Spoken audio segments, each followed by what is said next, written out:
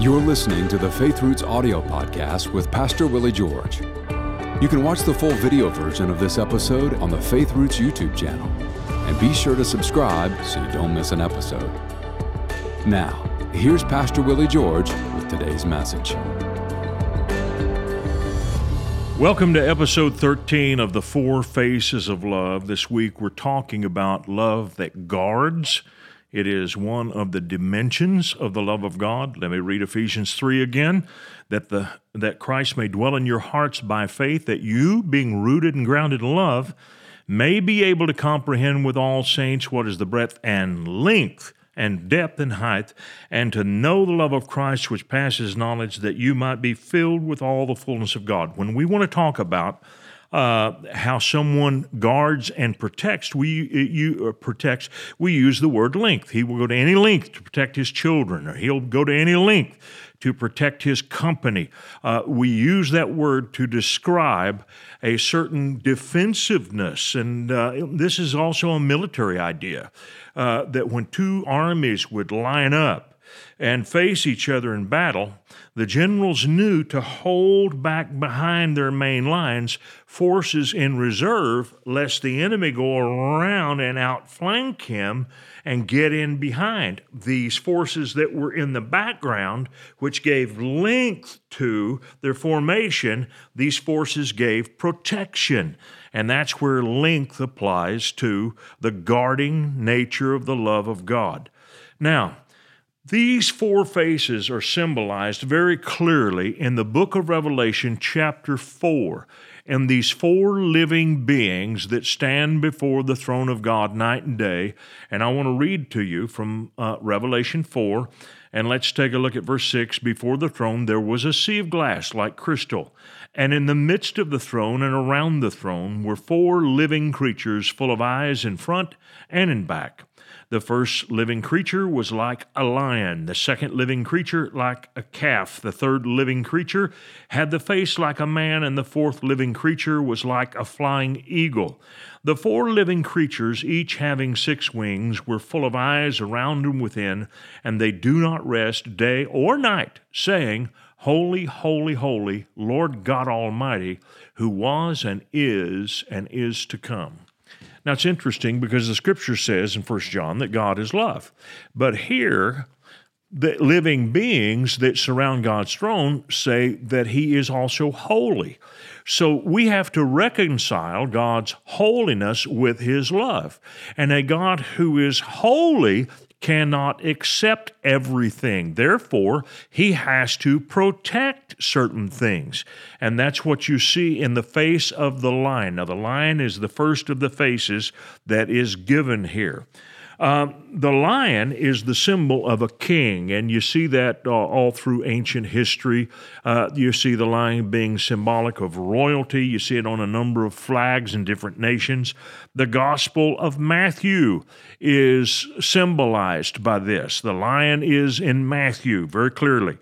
Matthew gives us a lineage of the kingly line of David. That's what you see. Joseph is of the line of the king.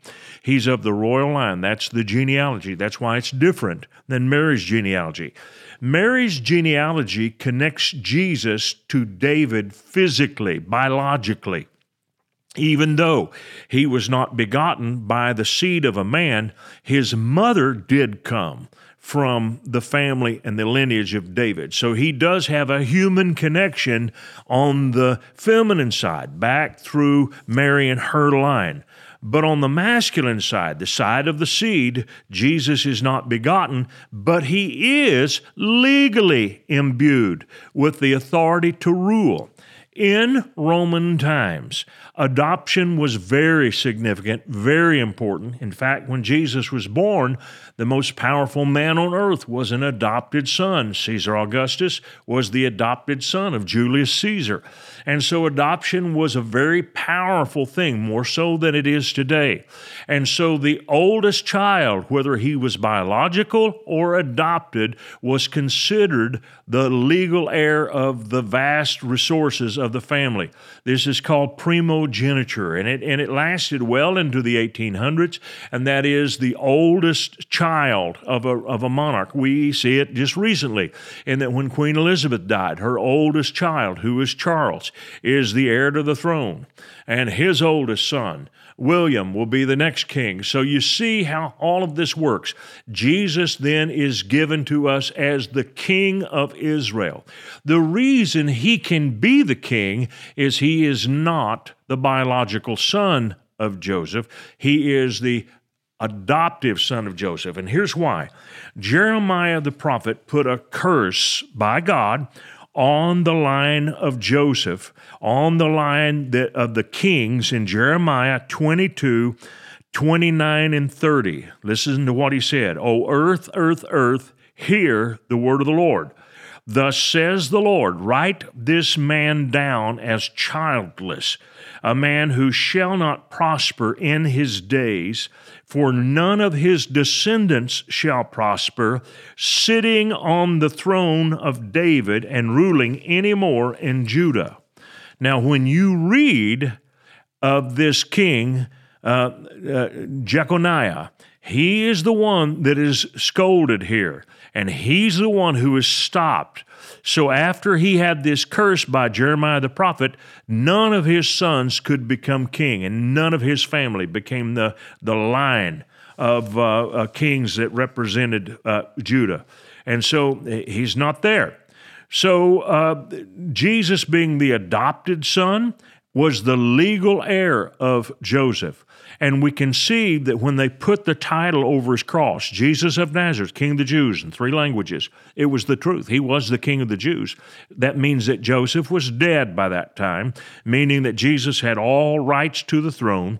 So he wasn't just King of the Jews in some symbolic way. He was in the line of David through Joseph, but he was not the seed of Joseph. That's why the virgin birth was so important for a number of reasons, one of them being this legal kingship. So, what then do we see in Matthew's gospel? If Matthew's gospel is symbolized by the face of the lion, and I believe it is, then what is its mission? The mission of the gospel of Matthew is to bring about reproof. And when we hear the word reproof, we think of reproof as another form of correction, and that's really not the case. Reproof is not correction. Now, in David's life, for instance, you see God speaking to David about the choices that Saul was making and the wrong decisions that Saul made, and he's warning David not to follow the wrong things. That is reproof. Reproof is a warning about other people's sin. Now, when David sinned, God sent the prophet Nathan to him, who rebuked him for what he had chosen to do and what he had done. That's correction. There's a big difference between reproof and correction. If I were to bring my kids in and say, "Now, I don't want you to hang around with those people. Now, they get into trouble all the time. They make foolish choices, and I don't want you around them. I don't want you in their home because they are liable to do some things that will hurt you." I'm not correcting my children. I'm not telling my children you did something wrong. I am giving them reproof. It's no different than me saying, "Hey, Sir, wait, that bridge just got washed out. Don't go down this road. The river's raging and you can't see it. There are no signs there, but the bridge is out. Trust me, I just came from there and almost ran over the edge myself." That's not correction to the driver who's going down the road. That's reproof, and that's what reproof is. And so when we get into the Gospel of Matthew, we see Jesus doing this amazing work of reproving. And what's he doing? He is exposing the hypocrisy of the religious leaders in Israel. And you will see that over and over and over again. He also has to establish a legal authority for why he is the one offering this reproof. And it is because he is the king. And that's why you see Jesus taking the whips in Matthew and driving out the money changers from the house of God. Why does he have the authority to do that? He's the king, and he's cleansing his Father's house. But he's not doing it just as a prophet. He's doing it as the king because he has the right to warn about hypocrisy and wickedness. This is how Jesus gives his ministry and begins his ministry. Matthew 4:17, he says, "Repent, for the kingdom of heaven is at hand." Do you know what is amazing about Matthew? No less than 50 times the word kingdom, the kingdom, my Father's kingdom, appears in Matthew more than any other gospel. Not just more than any other gospel, more than all the other gospels combined. It is Jesus the King. That's the theme of Matthew's gospel. And so we see him as the protector, as the guardian, and we see him giving reproof. In other words, he's making these contrasts, and he's saying, don't do this, but do this instead. So he's reproving the philosophies of the world, the customs of the world, and the philosophies and customs of religious hypocrites. And he's replacing them with kingdom alternatives. Now, this is typical of God's nature and character, and he does this always. I want to take you back to the book of Genesis, and we go to chapter 2, verses 16 and 17. I want you to see if this reproof is there. "And the Lord God commanded the man, saying, Of every tree of the garden you may freely eat, but of the tree of the knowledge of good and evil you shall not eat, for in the day that you eat of it, you shall surely die." Now, this is not correction. Adam had not sinned. Now, later on, he would sin, and the correction would come from God. But this speaks of evil, but Adam had done no evil. So the evil that is being warned against is a form of reproof.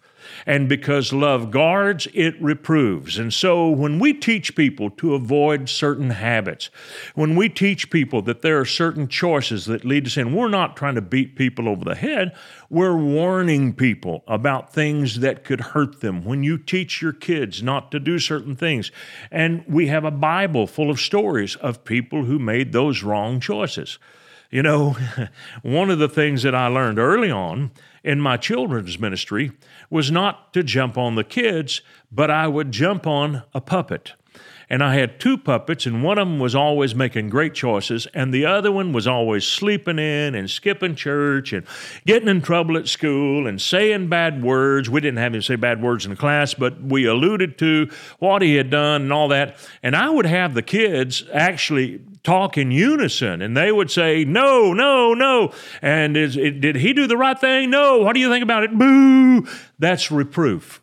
And what we're doing is not shaming kids for anything they've done. We're shaming this character. We're pointing out that he's doing something wrong. He used to do that all the time. It was very popular.